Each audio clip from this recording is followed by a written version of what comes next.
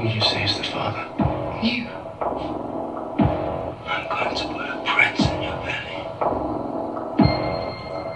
Our queen has a keen sense of poetic justice. What will she do for the man who rids her of her treasonous brothers? My name, my real name, is Aegon Targaryen. It's true, darling. If it were true, you'd have a claim to the Iron Throne. Hater. She's a hater. She don't want you to have claim to the Iron Throne. We about to talk about Game of Thrones. Whew, you guys excuse me. I'm not feeling well. Somebody gave me a cold, and I'm not happy about it. But disclaimer, all of these opinions are mine. I done thought about all this, wrote it down. I even got my notes. I listened to some podcasts, talked to some people, read some things. You know, now I think I'm a Game of Thrones expert, so I'm going to take my hand at this Game of Thrones go and tell you what I think. If you don't like it, you don't like it. Hit me at nsuotrocks@gmail.com and tell me what your opinion is about this thing that I'm about to get into. So this is my Game of Thrones episode. It's not an official episode. It's not sanctioned by Game of Thrones or HBO. It's just my opinion. And again, I might curse. I might not. Who knows? I just know that I don't feel well right now. So I'm going to try to give my best, do some editing, and then hook it up with some special effects if I can, with some more Game of Thrones music. Here we go. The title, MC, means Master of Ceremony. Some people who MC don't know what this term means.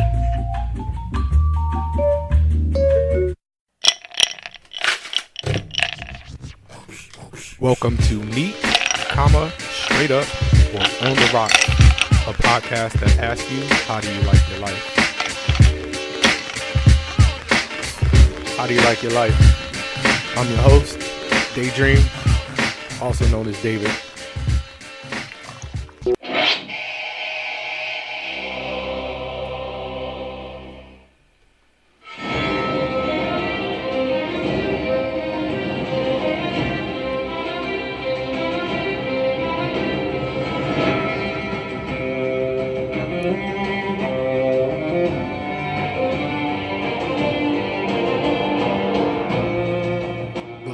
Of the Starks. Got my Game of Thrones notes ready. Hope you ready.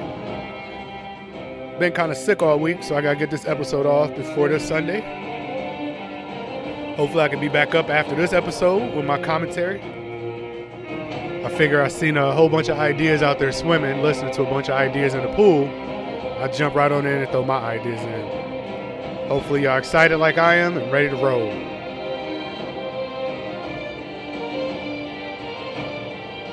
Music gets you all excited. Woo! All right, so after we get past the opening scene, we come down to the part where Dany is kind of weeping over the father figure of her life, where, you know, he loved her, but she didn't love him back the way he loved her, so he became like in the friend zone. He wasn't coming out that shit either. Quick disclaimer, by the way, these opinions are, all mine. Anybody that's written in this, don't sue me. It's just my opinion, just how I feel about the episodes, how I feel about conversations I've had with people, and conversations about, you know, my thoughts with my wife back and forth, listening to different podcasts. I'm thinking that, like I said, this episode starts with Dany, you know, kind of just leaning over Mormont, Ser Jorah, and is weeping, you know, which was pretty big because he loved her, and she loved him, and he went through hell just to get back to her. So it was a beautiful scene to me. I think she whispered, "I love you." You know, a lot of people are speculating as to what she might have said to him. I think she said, "I love you." Maybe Bran will tell us what she said one day. But it was a very powerful opening scene after all the madness that happened in the previous episode. And then after that, of course, you get the episode or the part with Sansa, who's weeping over my man Reek. Mama named him Reek. I'm gonna call him Reek. My man Reek. And then she gives him the medallion for the House Stark, which, you know, kind of says, you know, hey, bro, you home. You know, you always been my brother. You know, it's all good. You know, thank you for everything you've done, which is a full circle. You know, he started out like a jerk and then, you know, became better. So he went through trials and tribulations also. And again, I see the symbolism and it's all good, you know, and then Jon steps up and gives this real, like, banging ass eulogy. And it was just crazy. Like, and I was looking at these dead bodies like, that's it? Like, there was so many other dead bodies there. Like, okay, if that's all y'all got. Maybe the dragons took care of the other ones. I don't know. But this eulogy by Jon was just like, word, Jon, do your thing, bro.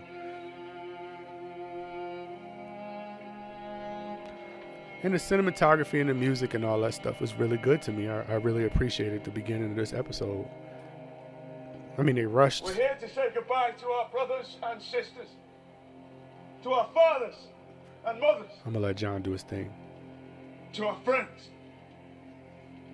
our fellow men and women who set aside their differences to fight together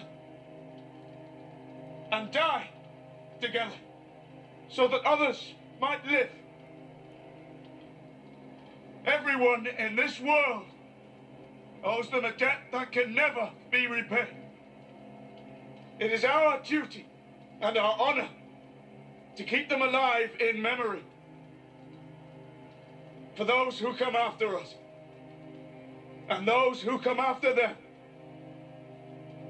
for as long as men draw breath. They were the shields that guarded the realms of men, and we shall never see their light again.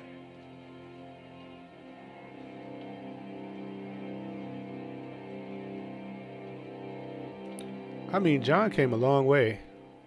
Like, really, that speech was like touching. Like, to see this episode, I was like, go ahead, Jon. You know, they lit all these bodies on fire. I was like, wow, Jon just, you know, he was lit.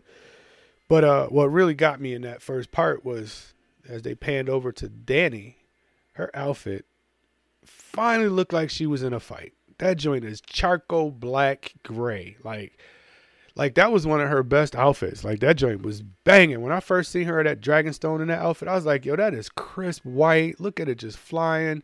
The feathers in the joint just flying. Now it's all charcoal gray. So I was like, yes, now somebody paying attention to detail in this bad boy, because I don't know how she escaped. Like, Dragonstone was closed for how long? Stannis Baratheon was gone for how long? And then she gets up in there. She got this banging ass white outfit on and there ain't nothing happened to it.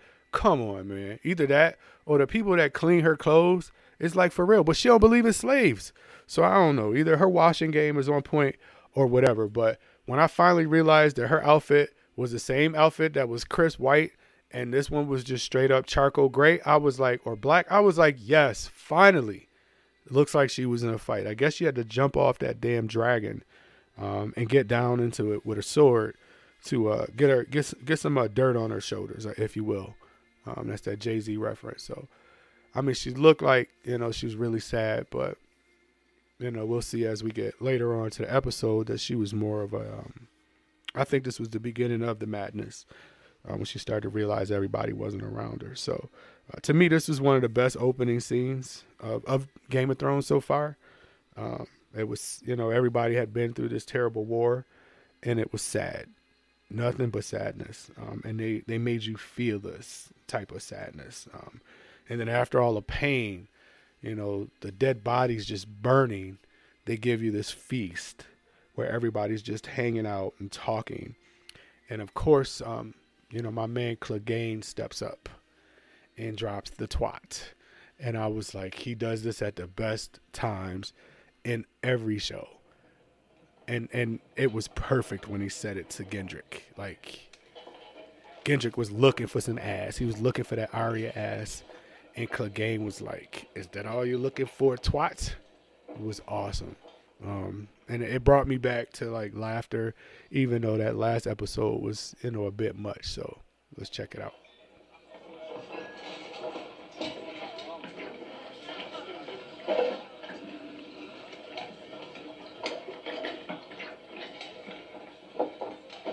Have you seen Aya? You can still smell the burning bodies, and that's where your head is at. I just want to thank her for... I'm sure you do. Look, it's not about that. Of course it's about that, you twat. Why Got should him. we? Hit him with it. It's not about that. Of course it is, you twat. Clegane held no bars. He gave everybody 100%. So if he dies at the end, it's going to be pretty sad. I'm going to mourn him if he goes, because he was my man. I like watching him in this. And then my homegirl, you know, at the time, this is where Danny lost me. Like, she was my girl until she pulled a stupid ass move, like flexing her power over the whole room. You know, as she looked around and noticed what everybody was doing, she just straight up pulled out the fact that Gendrick was Robert Baratheon's bastard.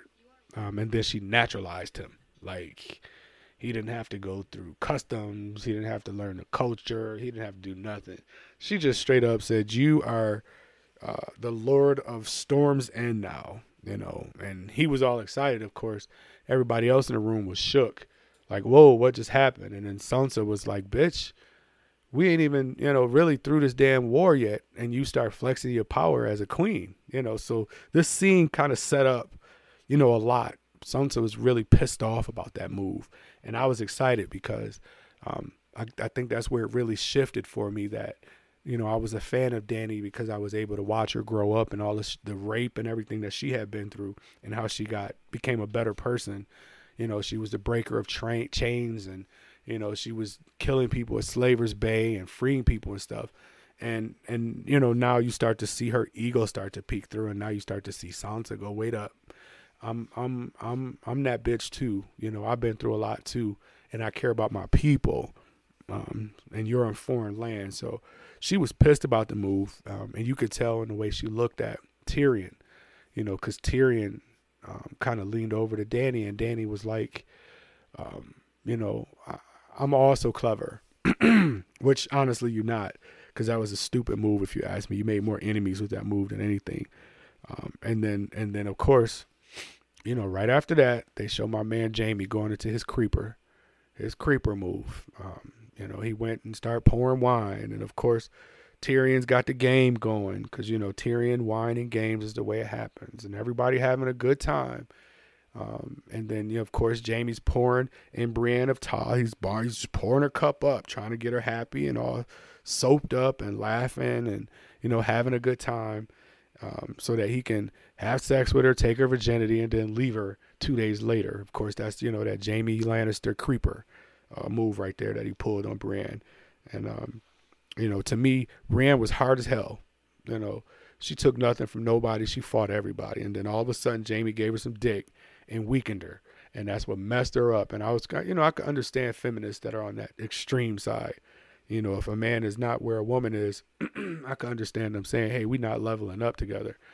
But, you know, Jaime pulled a creeper move and, you know, got her drunk and then got the panties. And then all of a sudden, you know, she's doing whatever. She's crying in her robe 2 nights later, begging him not to go back to sister and die, which is really jacked up. But the man who stole this scene, if you ask me, the dinner scene, was Lord Varys. And I'm a Lord Varys fan. I've always been a Lord Varys fan. So when I look at it, he caught the Mad Queen looking around, getting jealous at the table. Everybody's having a great time. And then all of a sudden she realized that she was surrounded by people that celebrated Jon and not her. Jealousy started to sink in, you know, and she used Gendrick to get it set off. And as everybody's having a great time, she just notices, wait, people used to celebrate me like that. And then she starts to look around and notice, I'm in this room by my damn self. You know, I got a Lannister next to me. His brother Lannister is here. Like, she all of a sudden figures she's surrounded by her enemies. That jealousy started to creep in. That ego started to creep in, you know. And she as she get up from the table, my man, Lord Varys, looks at her like, all right, queen. You know, he bows to her, but he's the only one in the room. You know, he bows his head down to her. All right, peace. I see you about to leave. Do your thing. and nobody else is acknowledging her. Everybody's talking about John, how he got stabbed and he came back to life. They celebrating, drinking whatever beers and all that other stuff they drinking. And she walked out the room without acknowledgement. She was hot about that moment. You could see it all on her face. So, I understand how she went mad. I understand the perspective. All her people, half her people died in all of the conflict when she came to protect John and his people. And now they treat her like, a wet food stamp. Like my man Biz Markie would say, you treat me like a wet food stamp. So back to my man Gendrick real quick. Of course, after Clegane called him a twat, he gets up from the table a little excited and decides he wants to run around looking for Arya. He must have forgot that she fucked you, bro. She pulled you to the side and made you drop your pants and took you, not the other way. Once he got his newfound fame, he thought he was like superhero happy, and he was ready to propose in the whole nine. He told her, be my lady. And I give props to Arya because she was like, no. And she didn't do it like, no, get out my face. She kind of just told him, hopefully somebody will make you happy, but that's not my role. He spent a lot of time loving her. And that's the sad part about it. Because he loved her since I believe he first met her, because he told her, I know you're a girl way back when. But he also said to her, you highborn, my lady and all this other stuff. So he never felt, and that's my perspective again. So if you don't like it, you can email me. If you like it, you can email me, nsuotrocks@gmail.com. But it's my perspective that when he first met her, he loved her. He just felt, he couldn't tell her. And now that somebody came along and naturalized his citizenship, you are now Gendrick Baratheon of the Storm's End. All of a sudden, he's like, yeah, you could be my lady. Come be my lady. And it didn't work out that way because Arya's a stone cold killer, bro. You should recognize that when she told you to drop your drawers. She took what she wanted. You slept like a baby and she was up thinking about the next day. So at that point, you should have realized, she's a stone cold killer and you wasn't going to marry her. Killers don't get married. So, that's who she's always been, all the way back when Ned, put a sword in her hand and she was dancing around with death back then. Her dancing teacher was, was from, death, basically. She was dancing around back then. And Ned recognized it when she was getting her sword play and she was getting better. So right on up to now where, she, you asking her to marry you and be your lady. She's like, nah, I'm too much, I'm too raw for that. So where Brienne of Tar or Tar, however it said, fell for Jaime's tricks. Arya was like, nah, bro, this is me. This is who I am. So, and I respect that. So Jaime's creep move though, didn't really start until after he left the table, like until he walked away from the table. He followed Brienne back to her room, right? And he caught her in her room when she said she was going to the bathroom. She was trying to bounce, to be real. He ran up on her and knocked on her door and brought the drinks in and was like, I recognize you didn't drink. Come on, man, you creeping. You creeping on her. You about to get her drunk and do all kinds of things to her. Some old college bullshit. So he get her in the room, in her room. She let him in. And then, of course, he pouring drinks, trying to get her to drink it up. And then he headbutts her. Or I think it's a headbutt. After, it's like a kiss. I guess most people would call it a kiss. But he grabbed the back of her head and rammed it into his front face. I don't know how they made it through that scene. If you watch it again, it seemed like it was so hard. I thought he had blasted her front teeth in the way he headbutted her. Like, she's even taller than him, so he might have even broken his nose. I was like, damn, I was ready to go. I was ready to scream sexual assault for her. That was a hard, I've never seen a kiss that hard before. And that tripped me. I was like, what the fuck is going on? And then, after that, of course, they had sex. She had to help his one-handed butt take off his outfit. And then she took off her outfit. And this is where you could tell Game of Thrones matured, because they didn't really show the sex scene. They didn't show her body and all the other stuff. So in the beginning, they was out for the ratings, so they were showing all kinds of TNA. And then we get back to another scene or after that, where you see Dany and her nephew. Hi, auntie. Hi, auntie. They're in the room and they kissing. Part of me is like, and then the other part is like, I mean, that's what y'all did. And then Jon pulls back, and then I was like, all over again, because he was like, I ain't feeling this. Ned Stark taught me better than this. He taught me this was wrong, and this is how y'all go mad. But she, was dejected. But then again, as the scene plays on, she's begging him to not, tell a secret, because it'll mess up the claim to the throne. And again, another, instance where she cares more about the throne. And he's like, I got to tell them they're my family. I can't. And she's like, swear them to secrecy and all this stuff. And he's like, I love you. Well, not really. He's like, my queen, I pledge my allegiance to you and all this other stuff. None of that matters. But it mattered to her. And that's, a big difference with men and women, I guess, especially in this scene. Because if you watch this episode, in this scene, no matter what she said, Jon was going to tell. Because Jon could not tell Cersei that he had pledged his allegiance to Daenerys. That told you everything you needed to know for this scene. So when this scene happened and she's begging him like another strong woman who fought through a whole lot, who fell in love with the D, now all of a sudden she's strung out and she's begging him, which really wasn't for the D, it was more for the throne, like her aim for the throne. So I could understand Jon when I look at it from that perspective, because it's not really for me. You want me to lie to my people, go against my integrity, because you want to be the queen and you want to be this, and I be living a lie. So, he wasn't feeling that. So of course, right after this, he went and he told his sisters, or he actually had Bran tell him. And, he tried to be secretive about it, but he had to tell somebody. So when he tells the sisters, or Bran tells the sisters, he tried to swear them to secrecy before. But of course, Sansa was once, framed as the smartest person I know by Arya. So Jon knew what the hell he was doing when he went and told them. And then of course, Sansa knew she was going to use that information. Because of all the lessons she learned from Littlefinger, which was awesome. Again, it's a lot of play.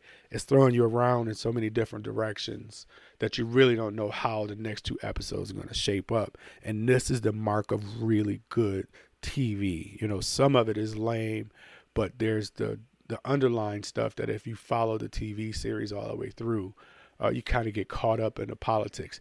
This is the Game of Thrones, right? Which is why I can understand how they dispatched the Night King so fast, even though it was a myth. It's kind of like you're fearful of something, and then all of a sudden it was really easy to take care of at the end. And a lot of people hated it, but honestly, the Game of Thrones is about the throne. So the Mad King would have never survived through it all anyways, if you think about it, because it wasn't about him and the army of the whites or whatever. It was more about the Game of Thrones. So this episode was all about those little intimate meetings of the minds and conversations with everyone. And that was why it was so, exciting from beginning, that powerful beginning of saying goodbye to people you love, right on into, where they're planning a war strategy and they're having this meeting. And Dany just straight up just goes, we're going to rip them out root and stem. And Sansa's like, she crazy. And if you pay attention, you'll see like Varys over to the side, like, what? We're not doing any of that, because I'm here for the realm. He didn't say anything, but you could see him in his face, kind of moving his body language as he's moving. You could see Sansa looking at her, knowing she's a better leader. Like, whoa, what do you mean we're going to rip them out root and stem? And of course, Lord Varys has seen a lot of tyrants before, so he especially her father, so he's he understands what's going on with Dany, and he noticed, I think at this point is where he decided to send his little spiders off to set the ambush up with Dany, and then when they went back to Dragonstone, that happened later on in the episode. I think Varys set that off, even though he was in the ships that were attacked also. But I think that first scene where it shows he's the one that survived first, and then everybody else is coming on the shore, and then you see a Grey Worm looking for Missandei. I think that scene sets you up for the fact that Varys is like the player in the entire thing. I was talking to somebody earlier about the books, and they were telling me that that's exactly what it is in the books, except Varys never left King's Landing. But he was the one that played all the kings and queens and everything. So he's like the chess master or whatever, because he's outlived them all. He only cares about the realm. But anyways, so of course Dany's flipping out, talking about she don't care. She doesn't have a lot of men left to fight. And then Sansa's, trying to give her some advice, like, chill out for a minute. We just got finished with this great war. Let's kick back, let everybody heal. Let's cook up some victuals. Drink some of this moose beer or whatever it is. And of course the Mad King's like, no. And Jon stands up for his boo. Like, yo, boo, hold up. We pledged the North to you. So if you decide you want to march, we marching. So of course Sansa and Arya's like, yo, hold up. Meeting adjourned. Arya runs right up to Jon like, yo, we need to talk. We got to talk. And then, of course, that's when Jon took him right on over to Bran, and they had the secret conversation, and that was pivotal for me, because when Bran gave him the information, I think Jon was just being honest, and he knew what was going to happen, which is why he rode the horse to Winterfell. Even though that was a plan, he didn't fight the plan. He rode the horse to Winterfell, and Dany rode the dragon. They went their separate ways, kind of cinematography type of thing. And then my man popped up, Sir Bronn of the Blackwater, popped up, and then popped Tyrion right in his nose, like, shut up, bro. I don't think you'll be quiet until you dead. I was like, yo, that's my man. But it was kind of surprising because of all the things that him and Tyrion had been through.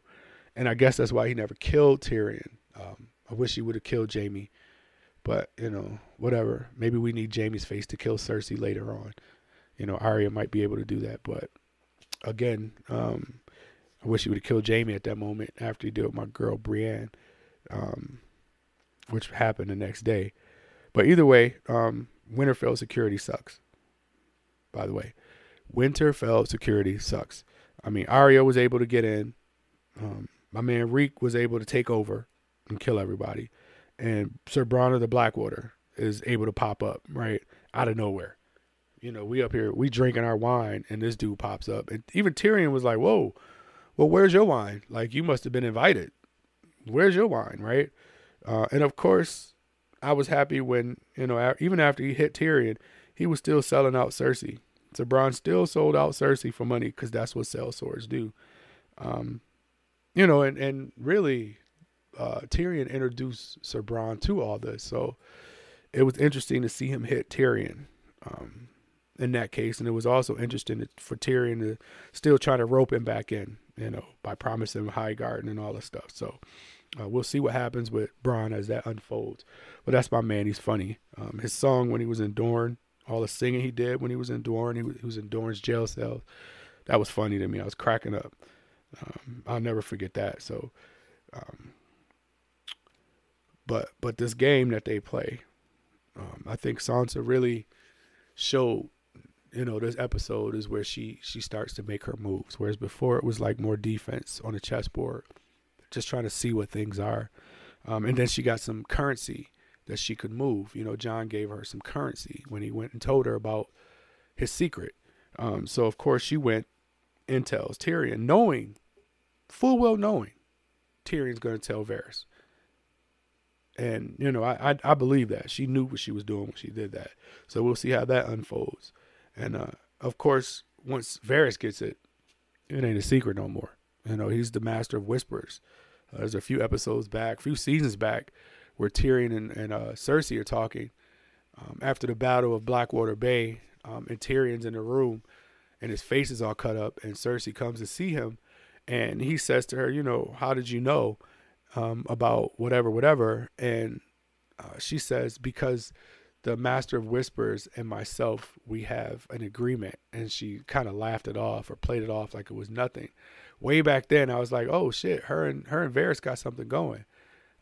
So I think that's why I connected Varys towards the ambush, because I don't know how the fuck they knew that they were going back to Dragonstone, other than there was a fucking spy in the room, and the only spy in the fucking room is Varys.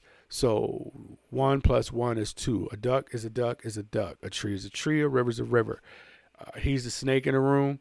And when she said she was going to go and just rip him out root and stem, and you could see his demonstrative expressions like, oh no, oh no, oh no. At that moment, I think he made his mind up that his allegiance, like he said, is to the realm. And he's just going to go and set this shit off and get her killed right now. Even though he didn't get the information about John until they were on the boat, I still think that at that moment he made his mind up that she had to go and somebody else would be better than her at that moment, because he believed in her until she started saying that. So excuse me. Back to Sansa and how she plays this game, because she used that information to divide the advisors. She knew that Tyrion was going to go and tell Varys. So she knew that was going to make them not want to trust Dany, and they didn't want to be around Dany. And of course, the next couple, shots was of them discussing what Tyrion called treason. This is treason. We're having this treasonous talk. And this is on the ship, before they get attacked. And he's, basically saying, and this is also in a room, this conversation happened over a couple of different times, but here they are having this treasonous talk in a room, and this room could echo, anybody could hear it, right? And then they're all together on the ship, and, Tyrion is telling Varys the secret, that about Jon. And of course, Jon is now better. So I think Tyrion knew what he was doing also, because Sansa also told Tyrion, you're scared of her. And Tyrion's next words were, a little fear is always a good thing, like whatever. But he immediately went to Varys with this information because he was fearful of Daenerys. And I think he had already been filled up also that she wasn't going to be a good person. But now that they have a better option, I thought that they might have dispatched some plans after they got ambushed. But we'll see again. And then, of course, my man Sam, we go back to my man Sam getting ready to leave with his boo, with another baby in the belly. Like, how many people died because of Sam? I'm going to just say that. So, bye, Sam. Go live happily ever after as a maester somewhere else with you and your boo's brother son, or whatever you call it. Sam, the first Sam. And we'll figure how that spins off if HBO decides to spin that off. So it's frightening to think that, Sam tried to stand up so many times and against a lot of people's advice. Sit your ass down, Sam. Go be down in the dungeon, Sam. Go over here, Sam. Sam, you can't fight. He's still talking about, I could fight. And people dying over and over and over again because of Samwell Tarly. So goodbye, Sam. I'm happy. I thought you had died, to be honest, when you was on the ground and Jon made a G move. He was a grown man at that point. He looked at you over there crying on the ground, swinging back and forth with your dragon glass, killing some White Walkers, laying on the ground helpless, kicking and flailing like a baby, and he walked right past you. I was like, that's a grown-up move right there. He was like, yo, you just got to fence for yourself, Sam, and kept it moving because he knew that Bran was, needed to be protected. So my question is, though, when I watched the episode over and over again at this section was, how in the hell does Dany does not see these fucking ships? Like, how do you not see a fleet of damn ships sitting there waiting on you with these giant ass black sails? Like, you are close enough to the water for these ships to shoot these damn scorpions and kill your ass, your dragons, and you don't see them. What the fuck are you thinking about? Mary Poppins movies? You think about a love story? You think about that sex you and Jon just had, or why he ain't fucking with you? What are you thinking about that you don't see these? You're on dragons. You're flying around on dragons, and you need to you're above the water, right? You're flying near your home, right? Dragonstone is surrounded by water.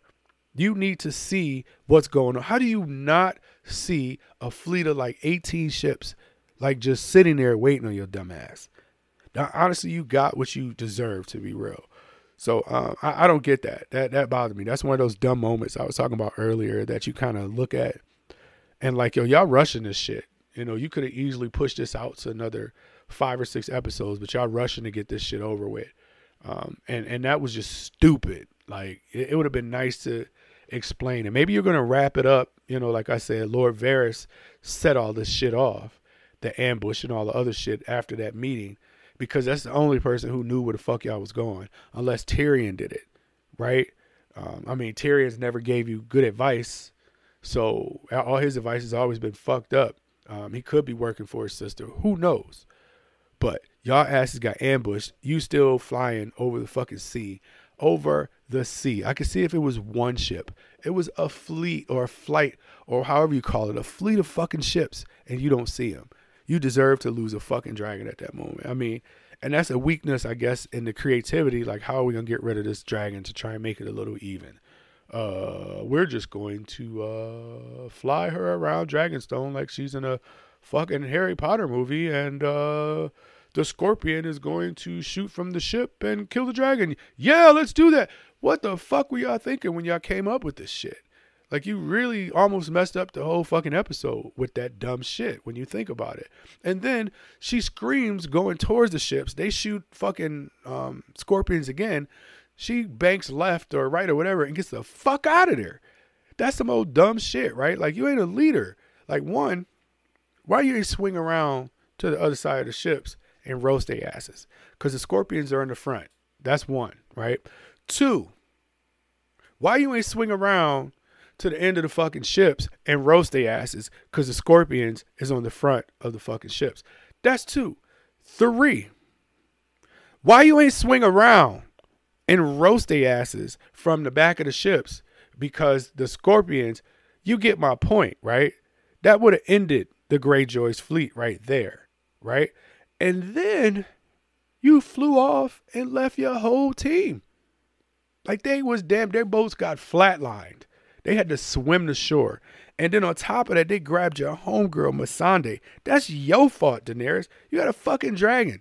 They got ships with scorpions that they got to keep reloading. You didn't even try to swing back around and blow them bad boys up because you was trying to protect your one last dragon. I mean, come on. I would at least Theon, like, jumped off the ship, ran, and then came back and got a sister. You know what I'm saying? You flew away, left everybody. That's your squad. That wasn't Jon and his squad. They was marching, towards the capital, and your ass was flying with Grey Worm and your crew. And you left their ass because they killed one of your dragons. You got to be out your fucking mind. You could have roasted everybody at that moment right there and got rid of the Greyjoys. But no, you wanted to do some dumb shit and prove that you're not a good leader. Again, that's another thing. Like, you might care about your people, but the way you ran and you got the most powerful weapon, that kind of, that's suspect to me. So, and then because of that, poor Missandei got to lose her head. Like, I was touched. I was touched, but I was also upset. I mean, she ain't deserved to lose her head. It's war, but you gotta lose your head if you get captured. I was more upset that at a crucial part in the whole fucking show, she could have just grabbed Cersei and jumped off the fucking castle. And that would have been the end of the season. And I would have cheered and been like running around the house, screaming and hollering and jumping up and down. Like, it's the end of the season. She did what nobody else could do. And Missandei didn't. She screamed out Jacaerys, burn them all, fire. So of course Daenerys gonna turn around and run and, oh my God, it's time to go. We got to go. Grey Worm had already been saying it. Other people had already been saying it. That wasn't from King's Landing had already been saying, yo, just kill everybody and take it, right? Even the old lady from Highgarden was like, be a dragon. I've outlived all these clever men before. Just be a dragon. And she just couldn't do it up until now. Her homegirl had to lose her head. She lost Mr. Mormont, her father. She lost half of her army. And these are people that she loved. It wasn't just her army. These are people that worship her, and she lost them, And not to forget 2 dragons. Of course she's going to be mad. I understand that's why she's mad. I understand that's why she's going mad. But Cersei straight up just kind of got her. She played her. And now she's going to have her Daenerys look like she's the Mad Queen in history because she's sucking all these people into King's Landing. And the only way you're going to get to Cersei is to burn them all up. And that's kind of what, is set up to play. I think Cersei is going to die in this next episode. I hope Cersei dies in this next episode. Don't get mad at me. It's just a freaking TV show. Thank you for listening to Neat, Straight Up, or On the Rocks, a podcast that asks you, how do you like your life? If you're looking to reach us or give us some comments, some positive or negative feedback, you can send that to nsuotrocks@gmail.com. That's nsuotrocks@gmail.com. You can also find us on Facebook, YouTube, and Instagram. We are also distributed on anchor.fm/daydream the DJ, one word, Google Podcast, Spotify, Breaker, Radio Public Podcast. We are there. Reach out. Let us know what you think. Peace.